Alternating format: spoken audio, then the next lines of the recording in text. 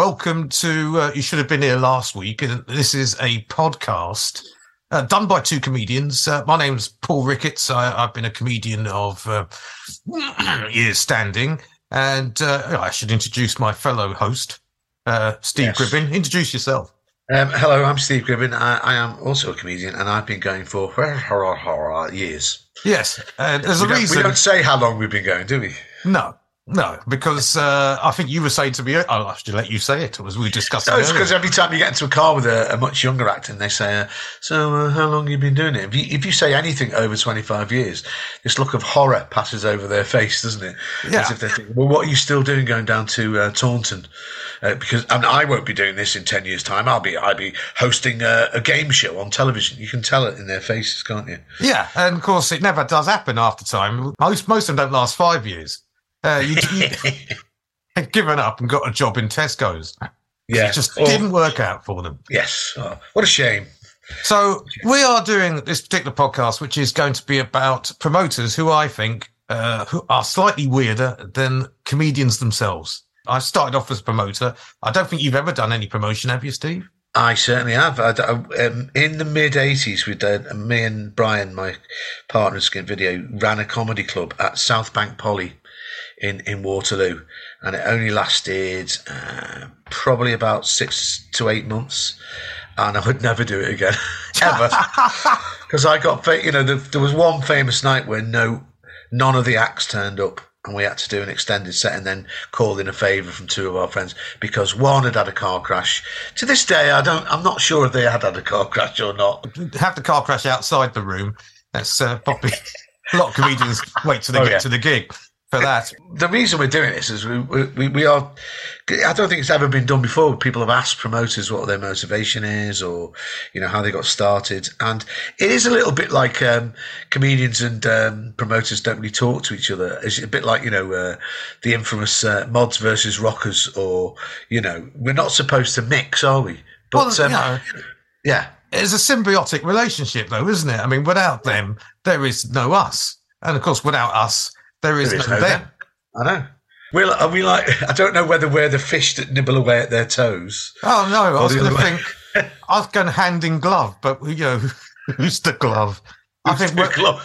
No one wants to be the glove. Yeah. So yes, the first person we're going to talk to is Spiky. Mike runs over 50 clubs across the East Midlands, some in the South. I mean, his clubs. He's been doing them now for 20 years. They've just had the anniversary. And he's won the Best Midland Comedy Club Award twice, and with the leading comedy website Chortle and the Midland Comedy Awards. Yeah, Spiky Mike, first person we're going to talk to, and here comes the interview. I introduce you, Spiky Mike. You have no second name in comedy. You just are Spiky Mike. No one knows what your real surname is. So why Spiky? Throughout the 90s and most of the noughties, I had bleached hair a la Billy Idol, and I DJ'd throughout that period, and I was doing a club in Sheffield in the mid-90s, and I was away on holiday in pre-mobile phone days, and the promoter of the gig decided that we ought to not have any real names on there because he wanted to do everything cash in hand, and so he assigned a name to me for the posters. And it's stuck ever since. So you were just named Spiky Mike by some other promoter? Yeah, using my real name for DJing. In the early days of doing comedy, people who came to my DJing nights were quite a few of my audience. Yes, and as you know, Paul, when you start out at comedy and you're shit, everyone wants to come and see you, and once you get any good at it, no one wants to come along anymore. Yeah, I never invited anybody when I started because I knew I was shit then. And now that I'm good... I invite loads of people. No, they still don't come. This is the chance for you to advertise your enterprise. I mean, you might as well give the name. Funhouse Comedy Clubs. And how long have they been going?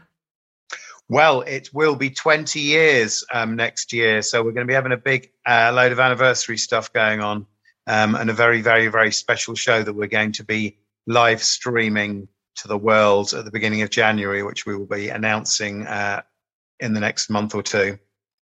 Oh, right. Okay, that sounds exciting. Possible bookings. And you're not famous enough. well, obviously I'm not. As the people watching this will know, who the hell is that man? So, did you start off to become a comedian or to become a comedy promoter? I started out as an act. In the 90s, I used to go to Just the Tonic every week. And then they did a new act night, and I thought, I'll give it a go. And it was all right, but I didn't really get that many laughs. So I thought I'll do it again, but not until I've written some more material. And then I did it again about a year later, and it went amazingly well, which at the time I thought was because I was a natural comedy genius, but subsequently realised that the compere had bigged me up massively, and had got the audience to really get behind me, as I tend to do with first-timer acts now as well. So yes, I started out as an act, but the perceived wisdom of the good people of the Chortle forums in those days that you'll remember, Paul, was that there were way fewer clubs running then than there are now. And it was hard, even if you were happy to travel all over the country, to do more than one gig a week as a new act. And the general advice everyone gave was, if you want to get more stage time, was set up your own club. So I did so, and I set up a monthly club at the Leicester Princess Charlotte, as was then. And the reason I chose that venue was because it was a very popular live music venue, and I thought they've got an audience of people who go to live events. And so what do you prefer now? Performing? Because you still actually MC your nights. Yes, I compare. I don't really ever do sets nowadays. I did enjoy doing them, but I don't particularly like driving a lot, so I tend to do gigs that are all within an hour of home. Comparing and running shows appeal to me, and I think I'm probably better at comparing now anyway. Well, that's maybe because that's all I've done virtually for the last 10 years. Okay, I'll put it another way. What if you had to stop promoting because of a terrible accident and fire in a East Midlands venue which killed, let's say, some animals, no humans, just the cat died, right? So you can't promote anymore. There's a ban, but you can perform. Would that be satisfying to you, or would you like it the other way round?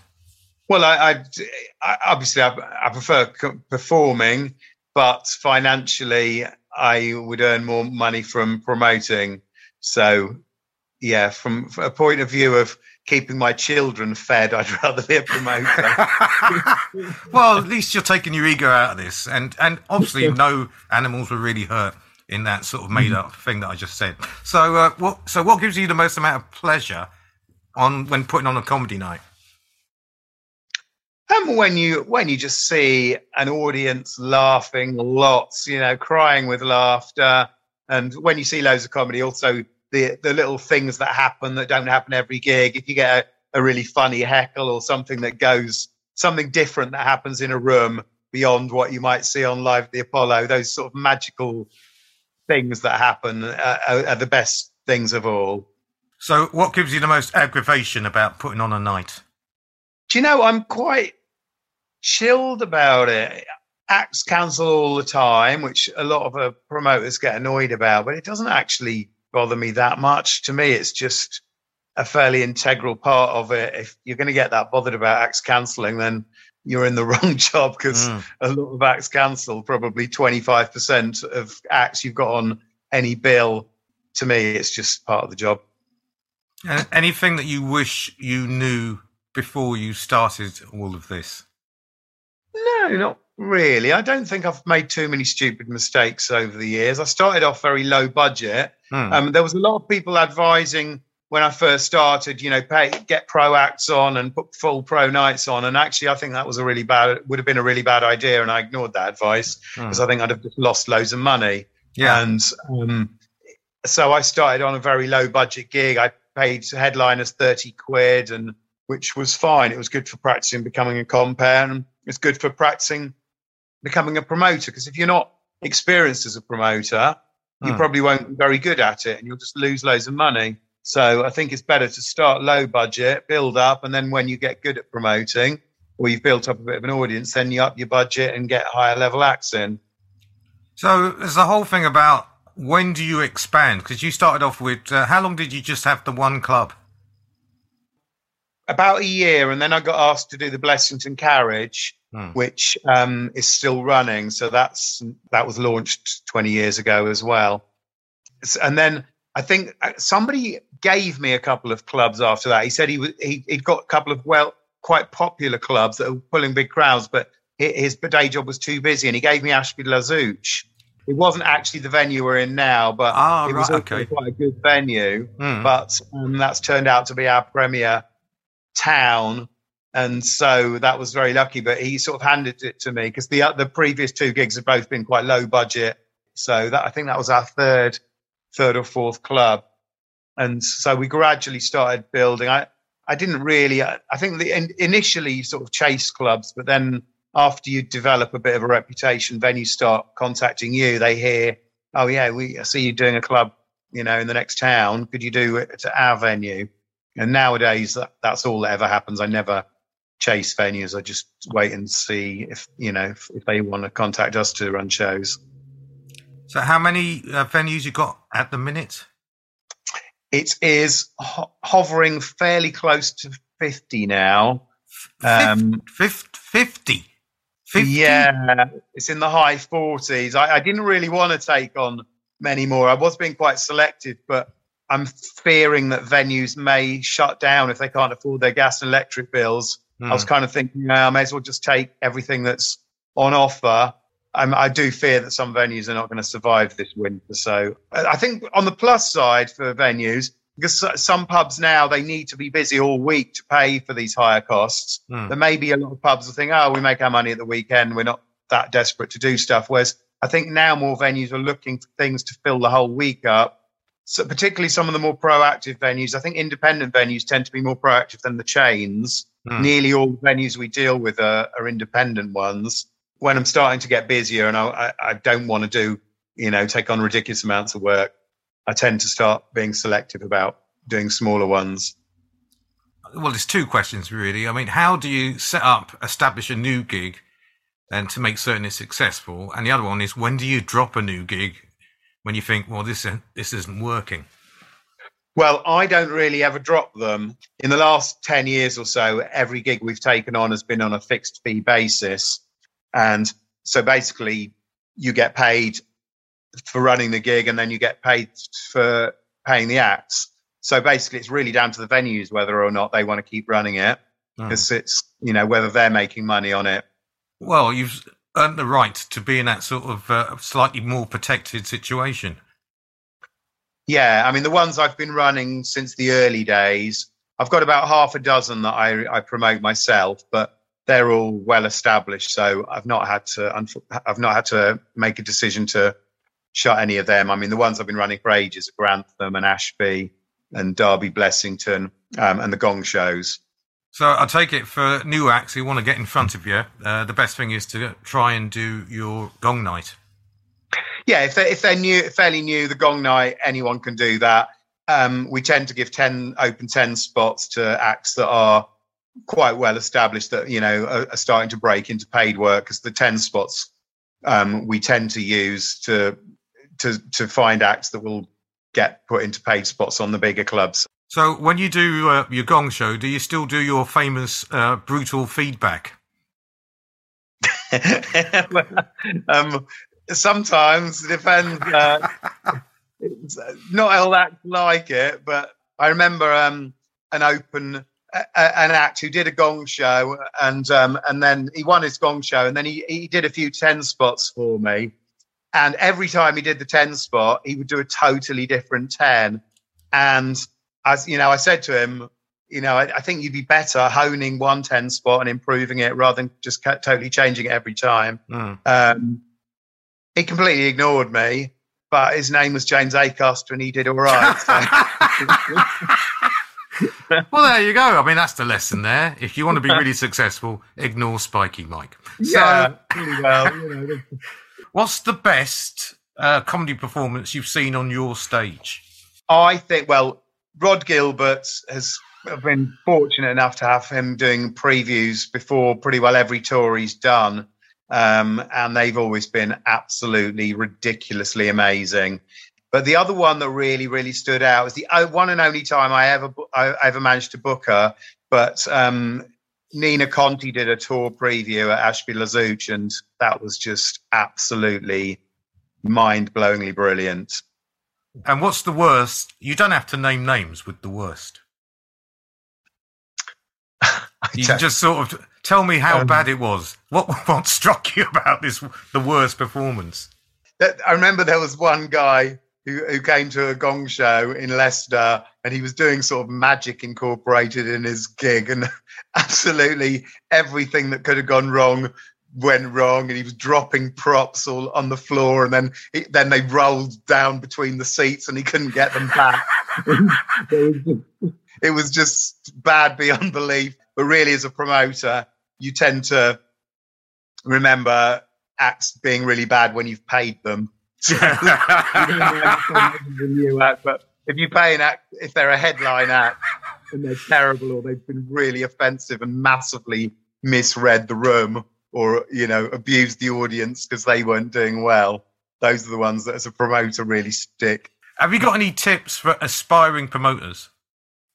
Well, I think the thing I said earlier about not overcommitting is important. Just make sure you treat acts well. You want them to play for you again. You want the feedback to other acts to be that it's a nice venue. Make sure that, the room is set up well, the right number of chairs are out, that you don't put too many chairs so that no one's sat anywhere near the front. Make sure the bar know that they've got to, be quiet. Make sure the bar is or the venue is going to be supporting the night. It's worth its weight in gold when the venue is supporting it and they're putting posters up or telling their regulars about it. It's better to go to a less good venue that has really enthusiastic landlord than it is to go to a really good room where they're not bothered about it. And also, I think, to an extent, if you're going into a pub function room, make sure you're going into the sort of pub where the clientele of the people in that pub are the type of people you'd want in your comedy night. And the audience that you want to attract need to be comfortable going to the gig as well. Yeah. I think those are a few things that leap out. And make sure that your PA and lights and stuff are decent enough for the room you've got. Mm. People need to hear properly. If you've got a crappy mic that cuts out, a cheapy radio mic or something, and it keeps cutting out, you're not going to, it doesn't matter who your comedian is, it's going to be a terrible gig. How and when should comics approach you for gigs? We have the form on our website that's headed "Want to Gig." So we just ask a few questions on there, where they're based, where they drive, things like that. Because for newer acts, particularly in gong shows, we'll try and arrange lift shares, particularly nowadays with the price of petrol. If you want anything above a gong show, make sure you've got a video and get a decent video as well that's actually got 5 or 10 minutes. What I really don't like is show reels where they, little bits of clips and stuff like that. They're just rubbish. Just watch the video now. For someone asking for a full paid spot, not even a low progression spot, and there's like a 2-minute video clip started halfway through the video. And you think, why are you not showing the rest of that video? Is that the only bit? Is that the only bit that got a laugh? You want to see how you introduce yourself on the stage and, things like that. So probably at least 5 minutes. If you're trying to get a pro spot, then you've got to be probably putting at least 10 minutes on, and make sure it's decent quality as well. There's quite a few videos where, there's a phone at the back of the room and I'm struggling to hear it or get the subtitles on, at least, if the quality's not so good.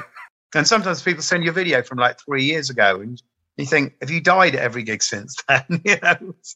Well, if that one video happens to be amazing and, it's a really top club or something, fair enough. But if it's off some, Nokia 3610 or something, then, So could you describe your typical audience member?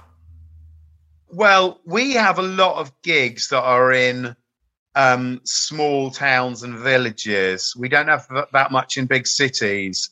So I think we have more of an older clientele than a lot of clubs. So probably most of our audiences are largely over 40 and quite coupley, and probably mostly white audiences. Because we are more sort of villages and smaller towns. We've got hardly anything actually in city centres. So that we've got very different demographics, I think, to a lot of the big city clubs. What changes have you seen in the world of comedy promotion over the years?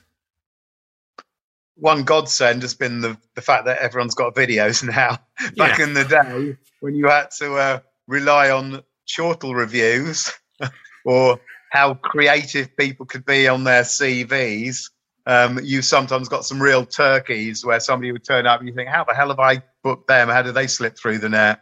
But I mean, the standard has gone up massively over the last 20 years because there's probably 20 times as many people doing comedy and there's probably 10 times as many clubs. When you think, when I started out, Nottingham had Just the Tonic on a Sunday night. That was the only comedy club in the city. There must be 20 clubs running now. And there are so many people doing comedy now. I mean, literally count on the fingers of one hand the number of people that were doing comedy in a city the size of Nottingham 20 years ago. Whereas now, there's loads of people. It also makes it more affordable to do now because you don't have to travel long distances. When I started, you couldn't even just do one gig a week. You were traveling 100 miles to do a lot of them. So what about as competition? I mean, it's more gigs, it's more competition. There is more competition for sure, but there are way more gigs. So yeah, I think it's harder to get to the higher level. I mean, when I started, straight away, new acts would get put on to get given a 5 or 10 minute slot on pro bills. My first 10 gigs, I think 9 of them were pro gigs. You didn't really get open mic gigs then, hardly at all. Whereas now, for any act to get onto a pro bill, they've got to have probably won a gong show and then been given 10 spots at small gigs. A lot of the 10 spots now, if they do a pro gig, are going down really, really well. Whereas when I was doing it, it was probably more a sympathy laugh. I think what you said was probably right. I think what happens is, you might even have noticed this, that you get more acts that are so tailored towards London because there's so many gigs, or tailored to the Northwest because there's so many gigs, or tailored to the East Midlands. And when they move out of those areas, suddenly it doesn't go over as well. I don't know. I mean, I like to have acts from various places. I think the more variety on a bill you get, the better. And it's not easy to get that much variety sometimes, especially when you're, out of the cities and in more provincial areas. Getting diverse bills is tricky in all respects. Very hard to get female acts. All promoters, although the TV of Live at the Apollo has put a lot of female acts on the bill, at grassroots entry level, it's about 1 in 10, the same as it's been for 20 years.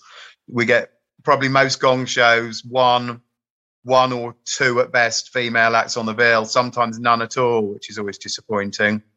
One area that I think diversity has been very good is disability.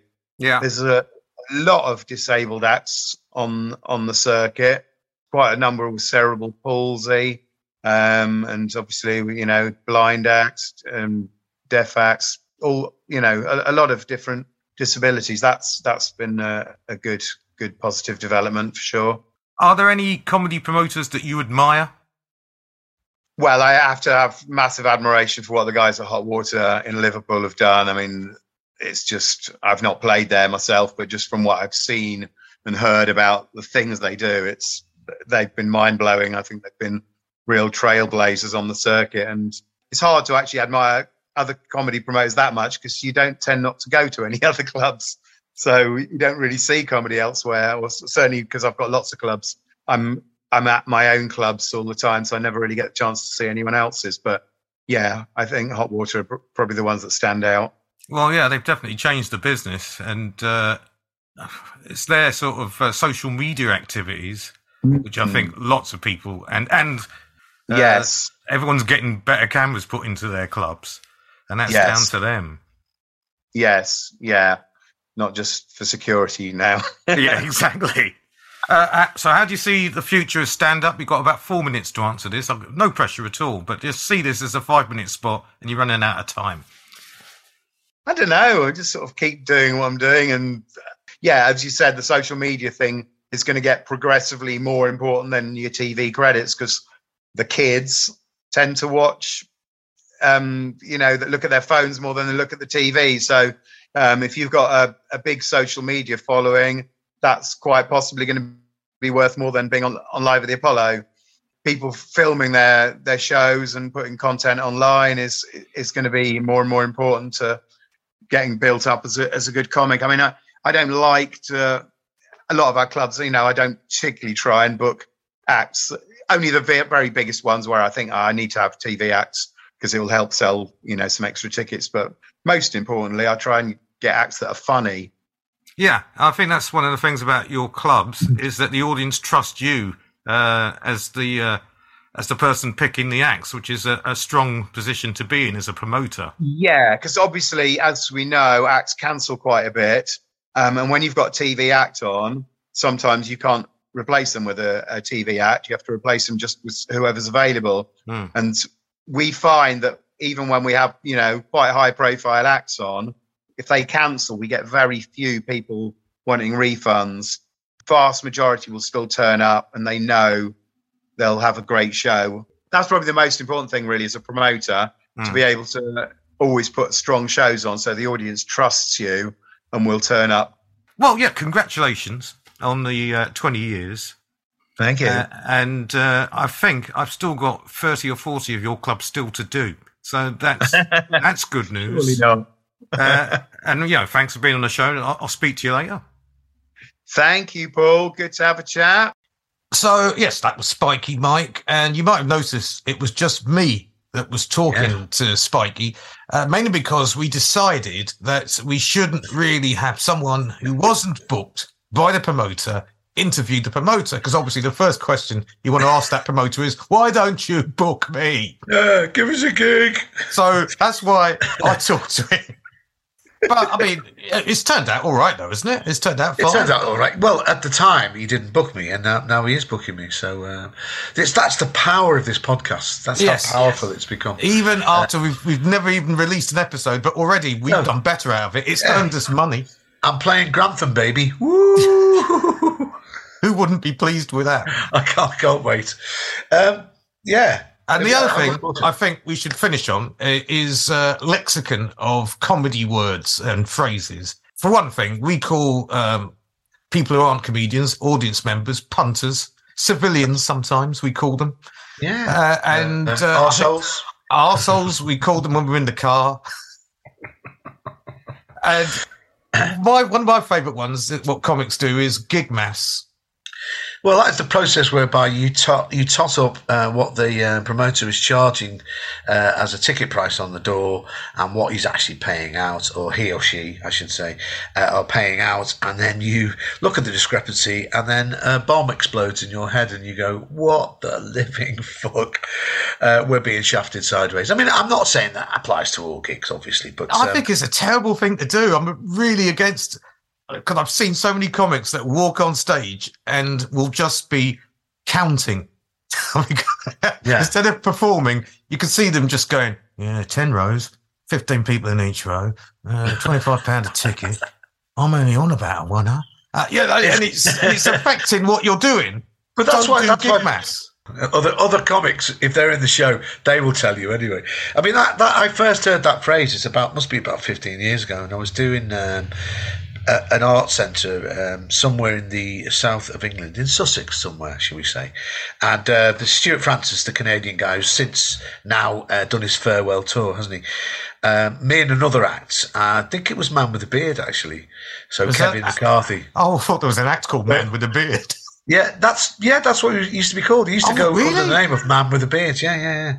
And we were sat there in the dressing room moaning about the fact that it was there were a series of Christmas gigs, and they were all paying about £25 a ticket, and we were all on poxy money, and we were going mad, But just Stuart Francis came, hey guys, he said, don't do the gig math, because obviously North American, don't do gig math because that way lies madness. And he was right. You shouldn't do it. And you got a story about gig maths in another comedy club. Yeah. This is a comedy club, which shall be nameless.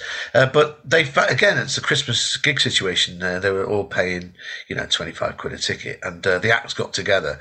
There was 4 acts on the bill, and Smug told me that he was incandescent with rage and said, "Right, we're going upstairs to challenge the promoter." But as they were on the stairs, one of them turned around and just said, "Just so you know, before we go in the room, I will fold."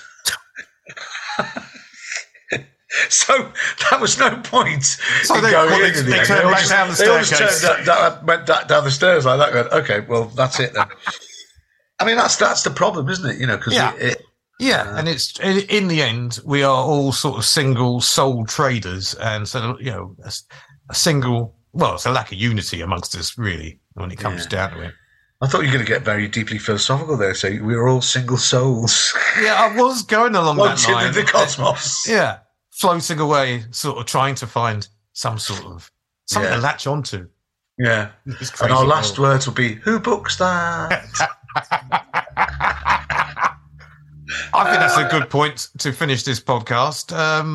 As always, I think you should always say with any podcast, and also I think this will be edited up and put on YouTube. So subscribe and like and all the rest of the stuff you're supposed to do. We haven't got any merchandise, so we might sell some old underpants or something like that we've got lying around. But if you've enjoyed this, tell your friends, and hopefully we'll see you in the next one. They said you should have been here last week. I swear, you should have been here last week. Oh yeah, you should have been here last week. This show is part of Podomedy, the podcast comedy network. We're the best kept secret on Acast. Why not laugh at what else we've got? Check out podomedy.com now.